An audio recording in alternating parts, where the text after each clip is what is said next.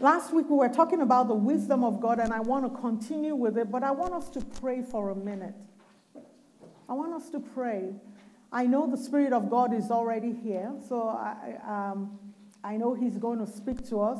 The reason I know He's here is because the Bible says where 2 or 3 are gathered in His name, He's right there in the midst of them. So I know He's already here.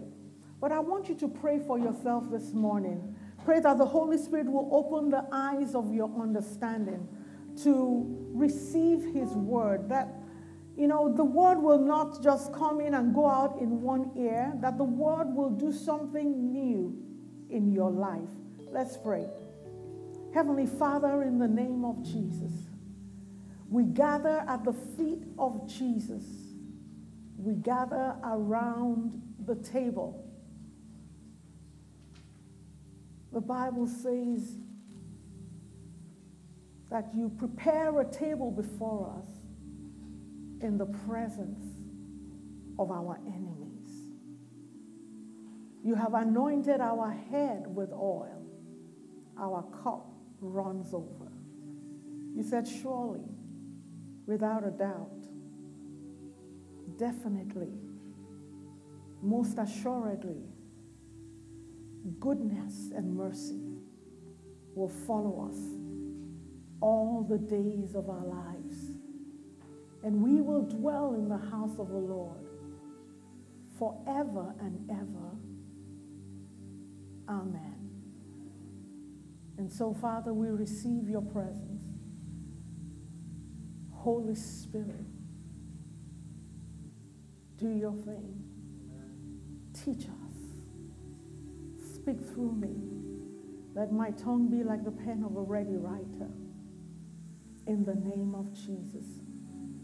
Heavenly Father, I pray that with this word will come miracles, a turnaround in the lives of your people.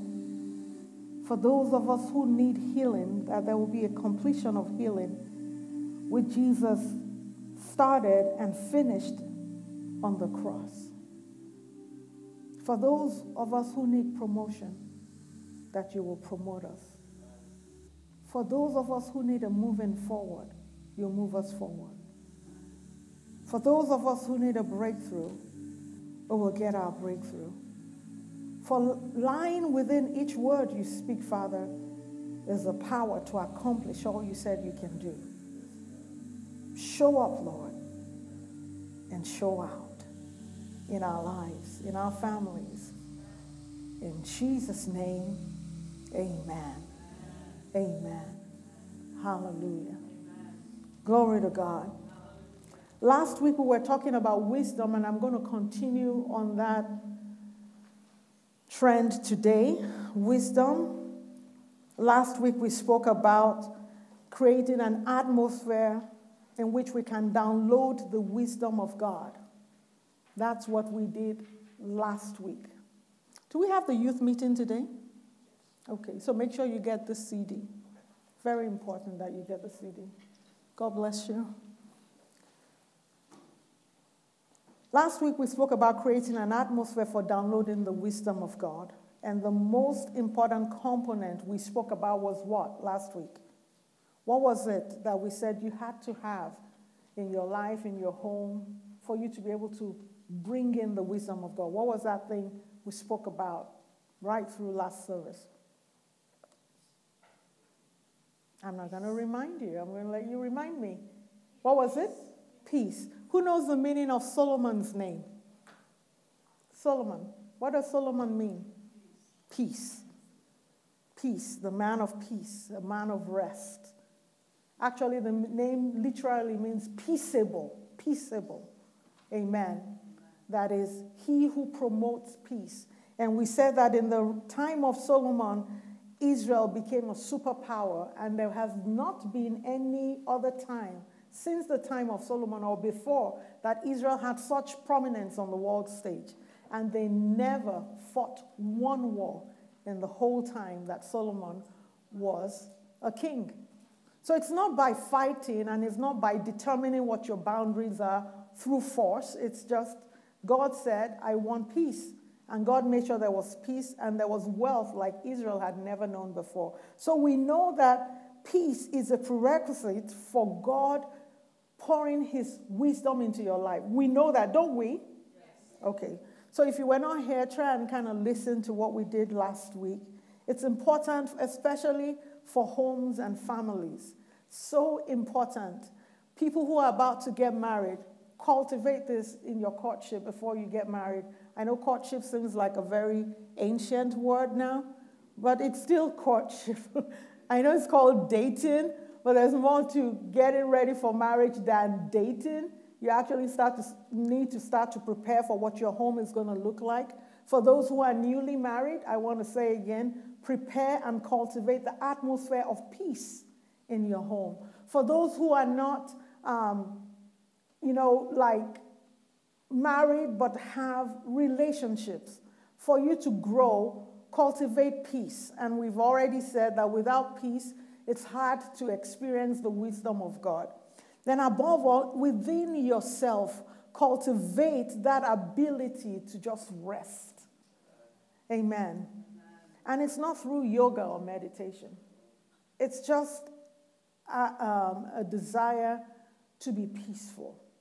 And when things are all agitating around you, have a way of staying peaceful, restful within you. The Bible says, in quietness and in confidence shall your strength be.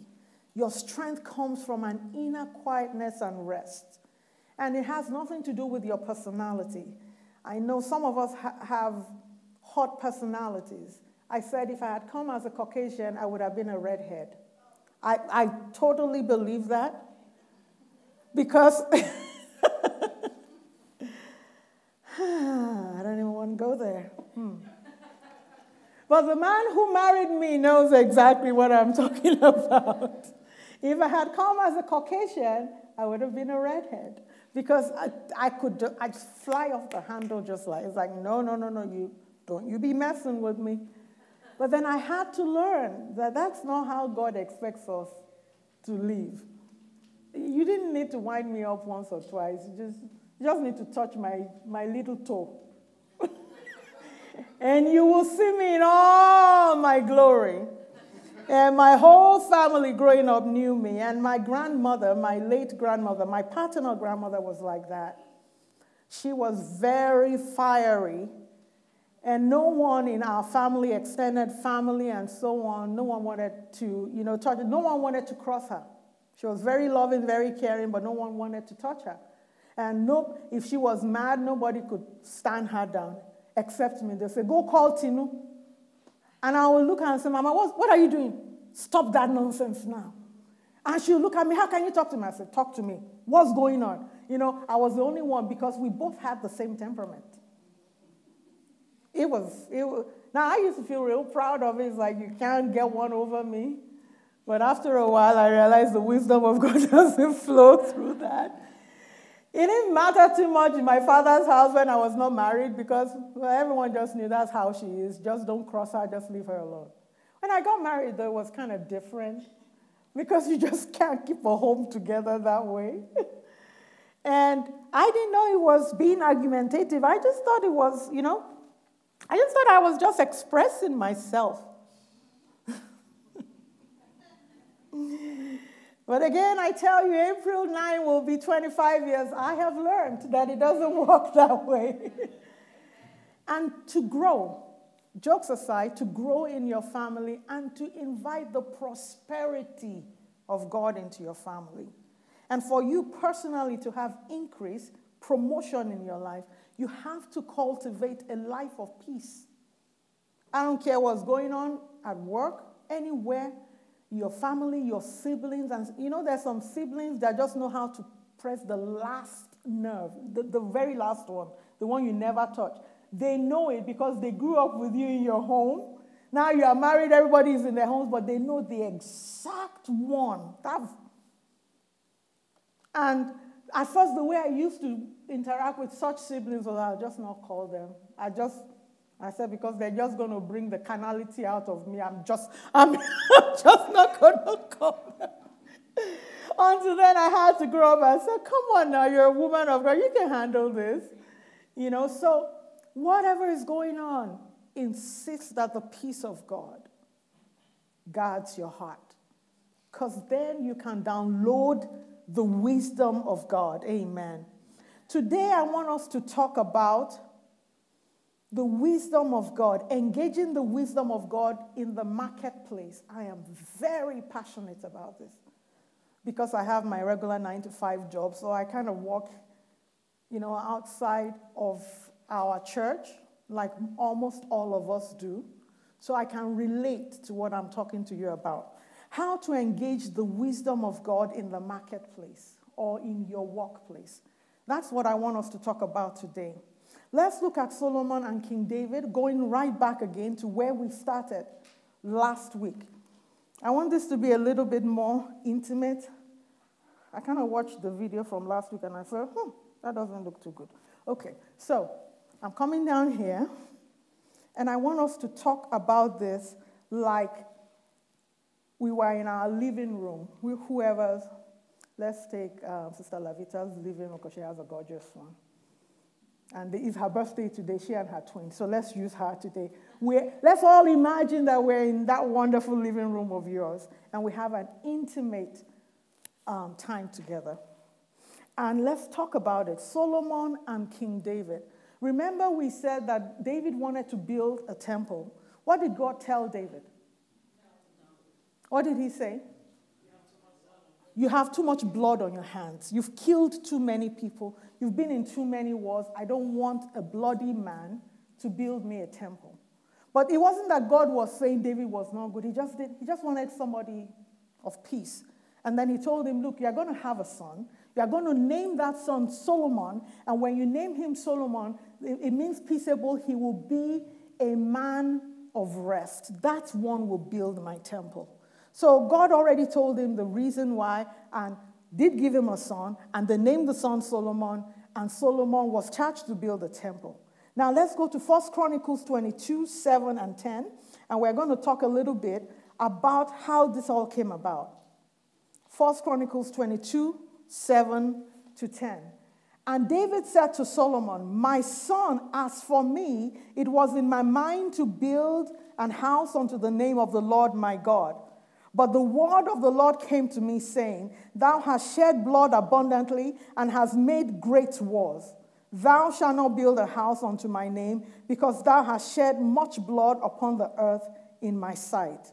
Behold, a son shall be born to thee, who shall be a man of rest, and I will give him rest from all his enemies round about. For his name shall be Solomon, and I will give peace and quietness unto Israel in his days. So we've established that God needs an absolute atmosphere of quietness and rest for him to do his best work in your life. Not that he can't walk through agitation and hot passions, hot tempers, but the best he can do in your life, in your family, with your children, is when there is quietness. It's not just peace, quietness. And like we said, peace is not only lack of talking. So I can decide to not talk to my husband so that there will be no noise in the house. But that does not mean that we have peace. We could have a state of Cold War, like between Russia and America, like we said last week. So what we're saying is, he said he wants peace, which is from the heart, and also quietness. And verse 10, 1 Chronicles 22:10, he shall build an house for my name, and he shall be my son, and I will be his father. So God is telling David, this is what's going to happen. This man called Solomon, he will build my house. Then in 1 Chronicles 22:9, when he said he will be a man of rest, that man of rest, Solomon, means peaceable. And then, so this is David's vision to have this house built. But he can't build it because God says you can't build it. So he says to Solomon, when David is about to die, he calls Solomon. Scholars tell us that Solomon was about 1820 when he became king over Israel. So let's look at 1 Chronicles 22, verse 11. He already told us in the first few verses we read why he couldn't build it.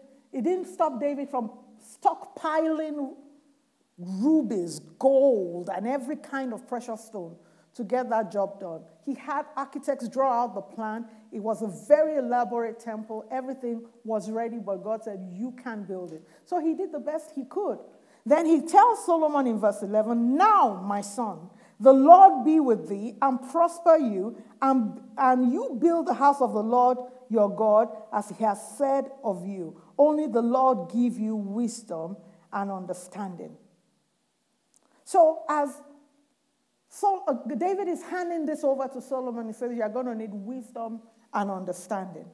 If you go to verse 5, 1 Chronicles 22:5, he says, and David is now trying to rally all his leaders, his generals, and he's saying to them, he said in 1 Chronicles 22:5, and David said, Solomon, my son, is young and tender, and the house that is to be builded for the Lord must be exceeding magnifical. Is that what that one says there?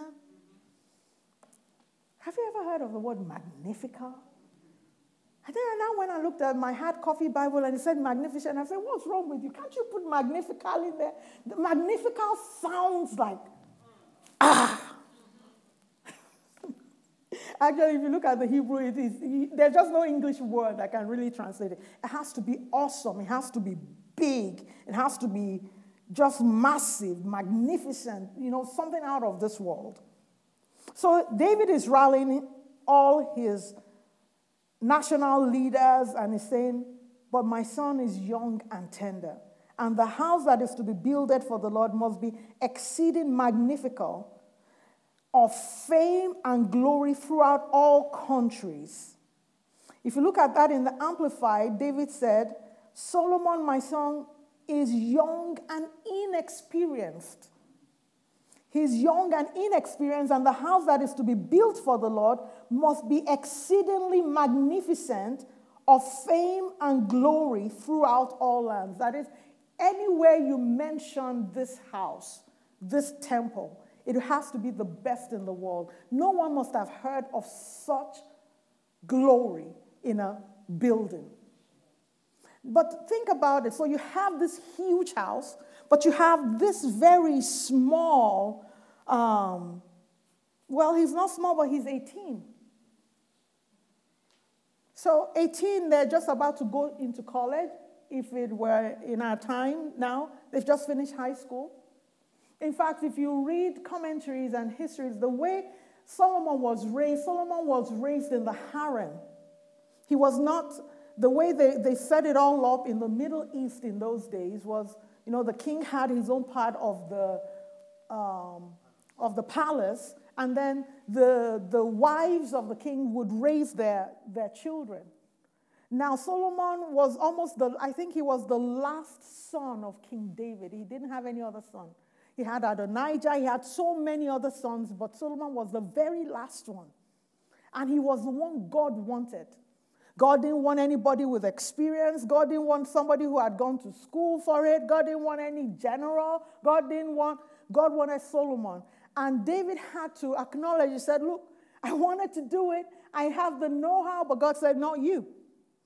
God says, it's you. And I know you are very young and you are very inexperienced. And we can't compare what you've got to what God wants. It's not even what God wants, what David wanted to do for God. But God says he can't build it. So it's this humongous house, humongous temple that the world has never seen before, laid inside and out with gold, with precious stones and everything. And God is saying, I want this inexperienced young boy, 18 to 20-year-old boy, to build it. How do you get that done? So David had told his son, he said, may the Lord give you wisdom and understanding. So we already know this is going to have to be supernatural. But like we were saying during the offering time, this is not going to happen by God sending angels to come and build. It's going to use humans, and the one person who's going to be in charge of it all is barely just leaving his mother's rooms. How inexperienced can you be? But that's how God wanted it. So 1 Kings 3:7, after David had died, and there was Solomon all by himself. All of a sudden, he's by himself. His father is gone now. They've buried his father.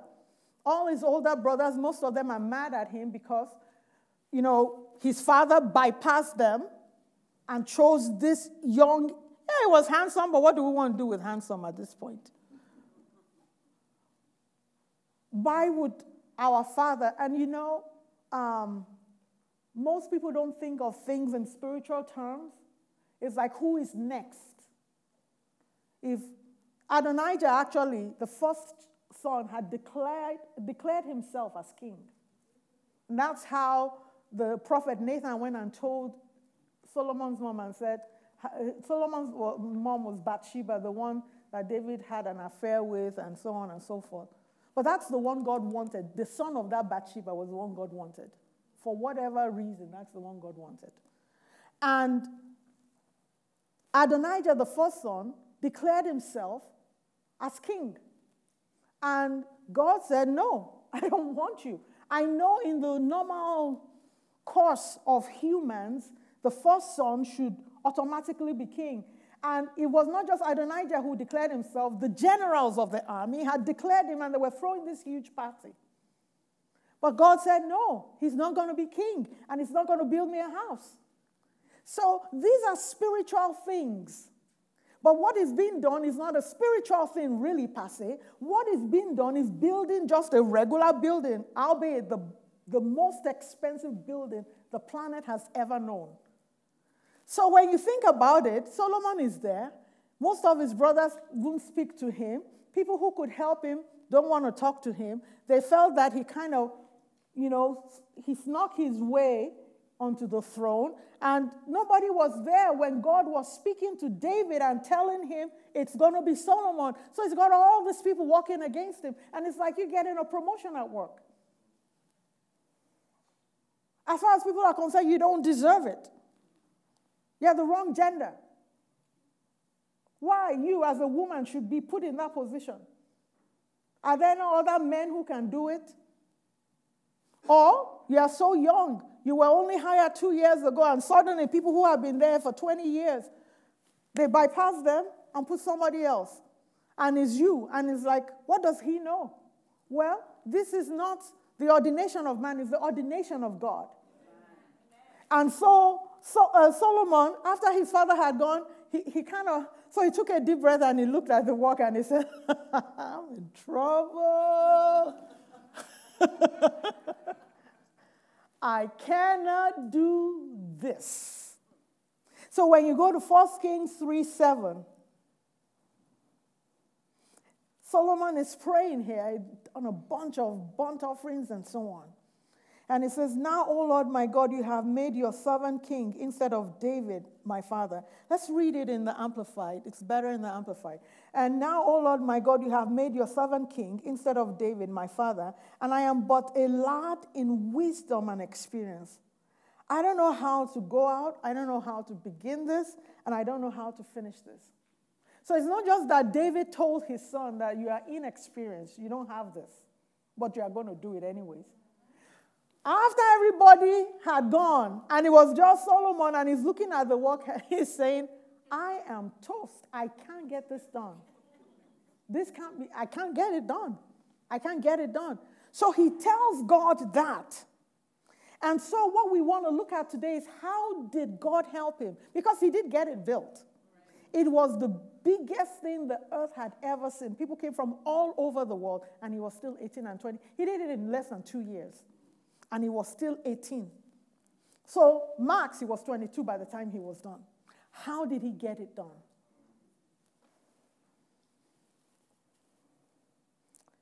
So let's look at 2 Chronicles 1 from verse 6. I'm going to read it very quickly to 12, just King James. And Solomon went up there to the bronze altar before the Lord, which was at the tabernacle of meeting, and offered 1,000 burnt offerings on it. 1,000. Not 100, not 10. 1,000 burnt offerings. He offered it on the altar. One of the first things I'm going to say, although it's not even in my notes, I'm going to say this to you very quickly.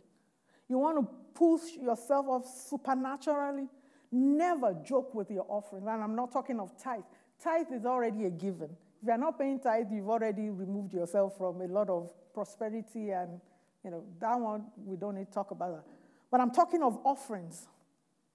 It came a point in time, I have to be careful with some of these personal testimonies. It came a point in time, one time we gave so much. We gave so much as our family that we didn't even know what we were doing. We gave so much that it was ridiculous. We told our children, said, you know what? We have given so much this particular year that all we can tell you is this. We are in for a huge bumper harvest. Amen. So I want to tell you that. See, I'm talking about wisdom, engaging God's wisdom in the workplace or marketplace. If you want to catapult yourself, you want to move yourself from A to Z, from 0 to 100 in 5 seconds. Not follow that ladder the way they have put it. You know how you go wrong 1, wrong 2. You want to start from wrong 1, and all of a sudden you're on the 50th wrong. And everybody's looking like you, like, how can? What's going on? How is she able? I am telling you, become an extreme giver. I can't give you details. All I can tell you is, this is how we live. Become an extreme giver. Be an extreme giver in the kingdom of God, and be an extreme giver outside of what we call the church. When you see issues that need help, it's not so much the amount, but the heart. So all you have, see, I may have 20,000, you may have 200. You may give all your 200, I may give $50. Who has given more? The 200. Or maybe I even give 1,000, but I have 20,000. But you have 200, you give 200. It's a percentage. These things, God deals in percent. That's why I say 10%. Percent is never the amount, it's percent. I want to say, if you are in the marketplace and you want to increase yourself in a serious way, and you want to get yourself quickly up the ladder so that people are swinging their heads like that. Be an extreme giver. Because like we told our kids that year, it didn't take but 2 months. The following year. Oh my God. Only God knows what I'm telling you today. Become an extreme giver. Don't hide. Don't hide whenever there's an opportunity to be a blessing. Above all, first, the kingdom of God. Because God is very passionate about his kingdom. So here is Solomon. People will do offering, and we're going to talk about Queen Sheba, so you understand, Queen of Sheba, so you understand what I'm talking about offerings. There was a time when the Queen of Sheba came, looked at the kind of offering Solomon was given. The Bible says she became breathless. So he gives 1,000 bullocks. Verse 7, on that night, God appears to Solomon. He's like, boy, 1,000 offering, what do you want? Do you know you can elicit from God just amazement?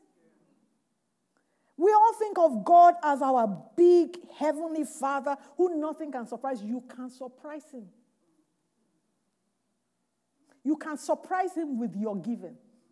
This boy, 18-year-old, he already knew he was toast. He knew that nothing is going to come out of him.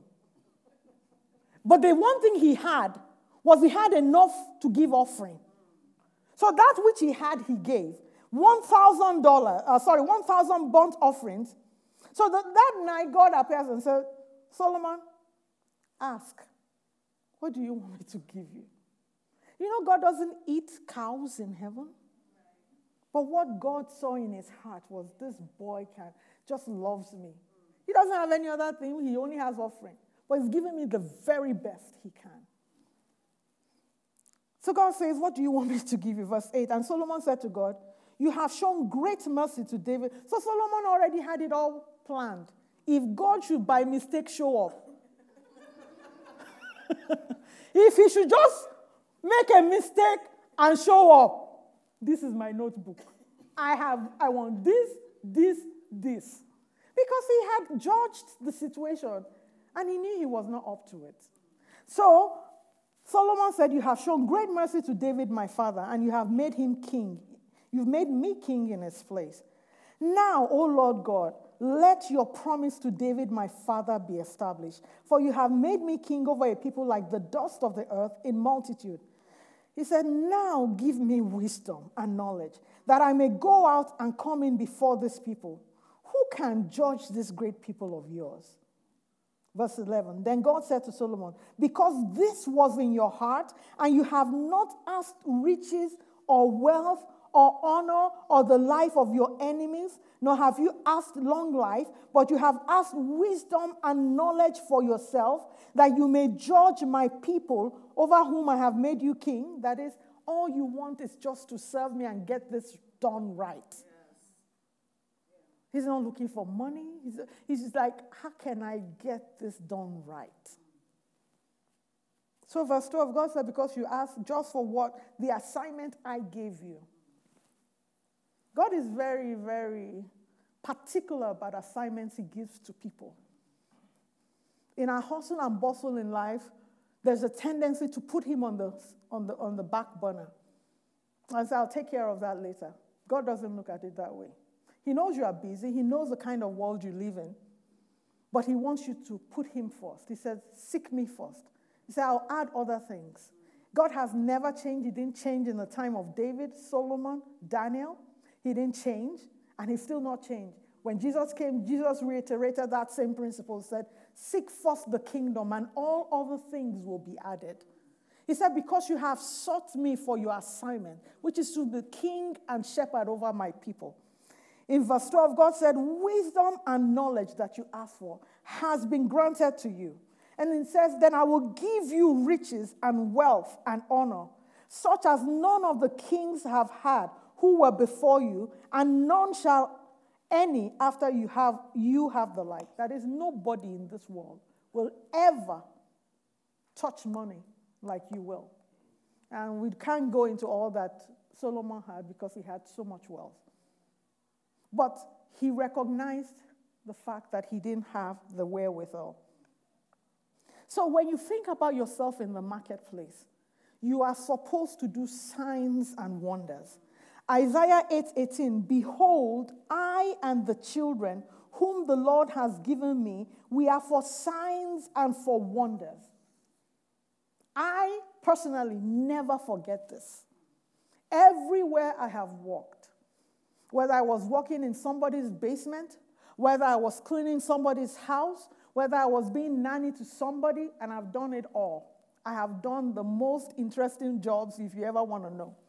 No matter what it was I was doing, I always remembered that Jesus, my big brother, was a sign and a wonder, and I am supposed to be a sign and a wonder. And I did not let whatever was around me define who I was, because God already defined me.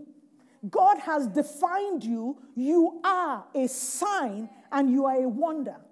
So I went into the Hebrew. What is sign? Sign, the Hebrew word is oath. It means something to describe an awe-inspire. You should inspire awe. Your life should inspire awe. I can't say too much on television. But your life should inspire awe. When you leave a place, a job, or wherever, and you change, people should be wondering, what are we going to do without you? What a vacuum. How are we going to fill this space? Who has such kind of wisdom, energy, and ability like this? They should feel that they're losing something. One job I did, they had quite a few people reporting to me. And I would say to them, no, we got to get you moving. You can't come in and just sit down there. We have to get you into management. We have to get you into this. We have to get you into that. And I start working with them actively to get them into where I believe. I don't care whether they're black or white, male, female. You can't be under me without you moving. You cannot be on one spot. You cannot report to me and be on the same spot you were 1 year before. Otherwise, please move. Give her another manager. I need mobile people who want to go. Because I'm not staying and I don't want you way behind me. Let's go together.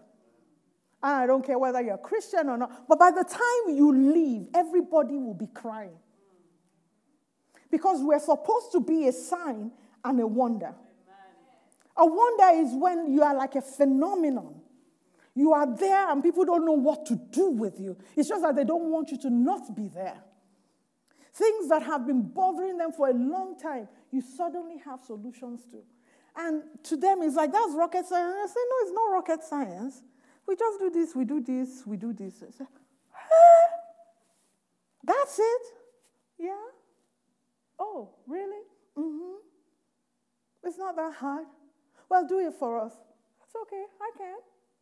Guess what comes with you being a sign and a wonder? Promotion, just like that.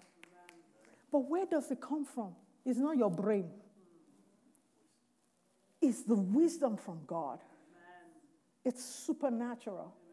One thing I cannot abide is for Christians who are already signs and wonders by definition to be ordinary in the workplace. You cannot be ordinary in the workplace. If you are ordinary, you are not downloading God's wisdom. You have to be a sign. Everybody say, I am a sign, and I am a wonder. I am a jaw dropper. You're not saying it like, I am a jaw dropper. You know what it means for jaw dropping? It's a, hey, ah.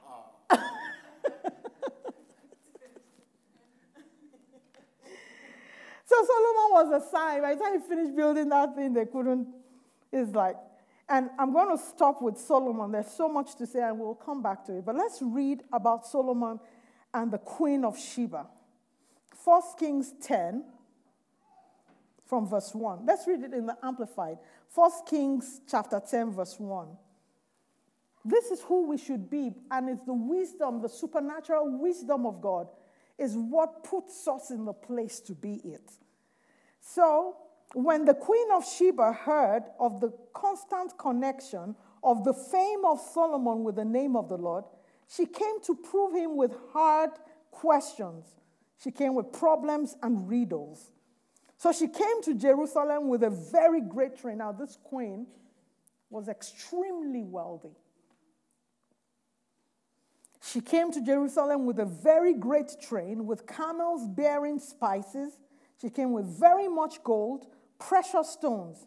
When she had come to Solomon, she communed with him about all that was in her mind. Solomon answered all her questions. There was nothing hidden from the king which he failed to explain to her.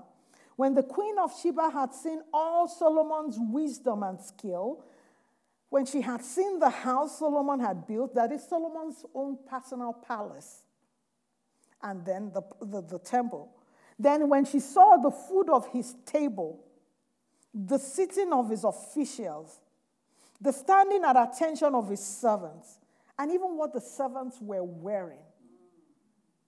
Just read this with me.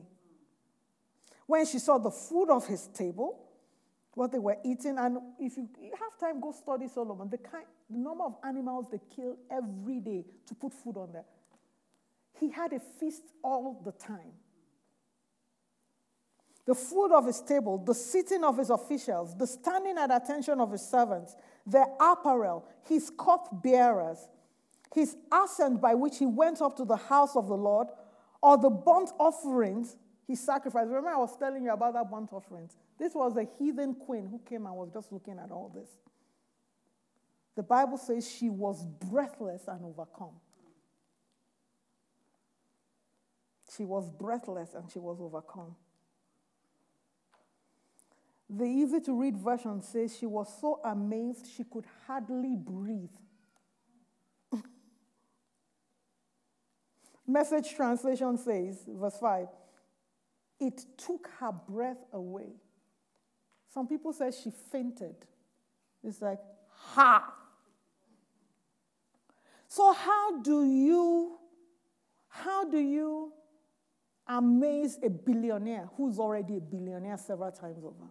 Remember when she was coming with wealth, train of gold, spices, rubies, precious stones. How can you amaze somebody who cannot be amazed? You know how sometimes you want to give somebody a gift and you don't know what to give them because they already have everything? That's like Queen of Sheba. But the Bible says she became overcome. It's like, ha. That's what I call jaw-dropping. She lost her breath. That's what God's wisdom did in the life of Solomon. So in verse 6, she said to the king, it was a true report I heard in my own land of your acts and sayings and wisdom. I did not believe it until I came and my eyes had seen. Behold, the half was not told me. You have added wisdom and goodness, exceeding the fame I heard. Happy are your men, happy are these your servants, who stand continually before you, hearing your wisdom. Blessed be the Lord your God, who delighted in you and set you on the throne of Israel. Because the Lord loved Israel forever, he made you king to execute justice and righteousness. Okay, watch verse 10. What did she do? And she gave. Why do you give somebody? He already has. But she couldn't help herself. It's like, even if I can just add a little tiny bit to your wealth, let me too say I gave you something, even though I know you don't need it. And she gave the king 120 talents of gold and of spices, a very great store, and precious stones. Never again came such abundance of spices as these the queen of Sheba gave King Solomon. The guy already had so much. I don't even know where he will put it. Maybe they have to go build, storehouses again for that. So when you think about that, he had so much. But he didn't ask for that. That's not what he asked for. What did he ask for? Wisdom. So it is key. And we're not able to get into the details of it. And I trust God, next time we come to this, I'll be able to show you how we do wisdom in the marketplace. But suffice it to say today that you should be different. You should be extraordinary. Your life should be jaw-dropping. And the one thing you need is God's wisdom. Amen. When you have God's wisdom, it's so much higher than the world's wisdom that you suddenly become like a god to them. That's how you are. They can't handle you. They can't but promote you. They can't hold you back because you're the only one who's got the solution. This is how that works. Anytime people think of it, first when they want to promote, they start to look at it. People don't do it consciously, but they do it. They look at your race. I don't think they sit down to think we don't want to promote, somebody of color. I don't think anybody really sits down to do that. I think the world in America has moved past that. But subconsciously, they're thinking about it, and they don't pick you first if you are someone of color. This is a fact. And then they look at your gender, and they're like, no, we need a man. And then they look at your age, or maybe you are too old or you are too young. But then they look at who can get the job done, and you're the only one. What can they do with that? There's nothing they can do with that. What can they do with that? Whatever you ask for, they'll give you. Whatever salary you insist on, they will give you. I am telling you for a fact. Because you are the only one who can do it. So next time we talk, we're going to talk about where does education come in, where does skill sets come in, where does supernatural wisdom that cannot be learned, where does it come in? All of them, God has different ways of handling it. I'm trusting God we can get into that. But suffice it to say today that you have been made a sign and a wonder and a jaw-dropper. Say, I am a jaw-dropper. Let's stand to our feet this morning. Let's stand to our feet. This was just to encourage you, to get you going, to put some fire in your wood and say, come on, my life ought to be different. I ought to get things done. And it has nothing to do with my age, with my gender. It has nothing to do, from where I come from. It all has to do with the wisdom of God. Can we reach out to heaven this morning and reach out for that wisdom? Say, Father, I know I don't have what it takes. I ask for your wisdom. I ask for your wisdom, Father. Child of God, before we round up our prayer, I want to say, please make a point of duty in the morning. I don't care what time you do your own quiet time or prayer time, but before you leave the house, just ask him, say, Father, please give me your wisdom for today. There's a wisdom set apart for that particular day, not the one from yesterday and not the one for tomorrow, but for that particular day. And say, Father, I ask for supernatural godly wisdom. My heart is fixed on you. Walk through me as a vessel today. Do that every morning before you leave the house. Thank you, our Father. We did ask, Father, that you speak to us this morning, and you did. We did ask you, Father, that you open the eyes of our understanding. We did ask, Father, that you reveal your heart to us, and you did. Now, Father, we receive your word, and we'll walk in your word. We ask, Father, that this week will be different, that we will see your hand in our lives. We will experience the practical wisdom of God in whatever we lay our hands upon to do, that you will prosper us and you will make us a sign and a wonder. You've already declared that that's who we are. Now, Father, we're asking in practical terms that you show forth and show out through us. Help us to be the solutions to people's problems. Elevate us. Accelerate us. In Jesus' name, amen. Amen. Hallelujah. Did you get something? Lift your hands. Give God praise. Hallelujah. Father, we thank you. We thank you. We thank you. We thank you. In Jesus' name. Let's join our hands to the person next to us, and we're going to share the grace. Amen. May the grace of our Lord Jesus Christ, the love of God, and the sweet fellowship of the Holy Spirit rest and abide with us now and forevermore. Amen. And surely goodness and mercy shall follow us all the days of our lives, and we shall dwell in the house of the Lord forever and ever. Amen. Praise God.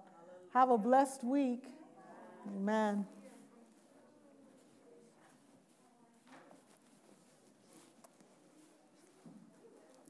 Okay, don't leave anything there.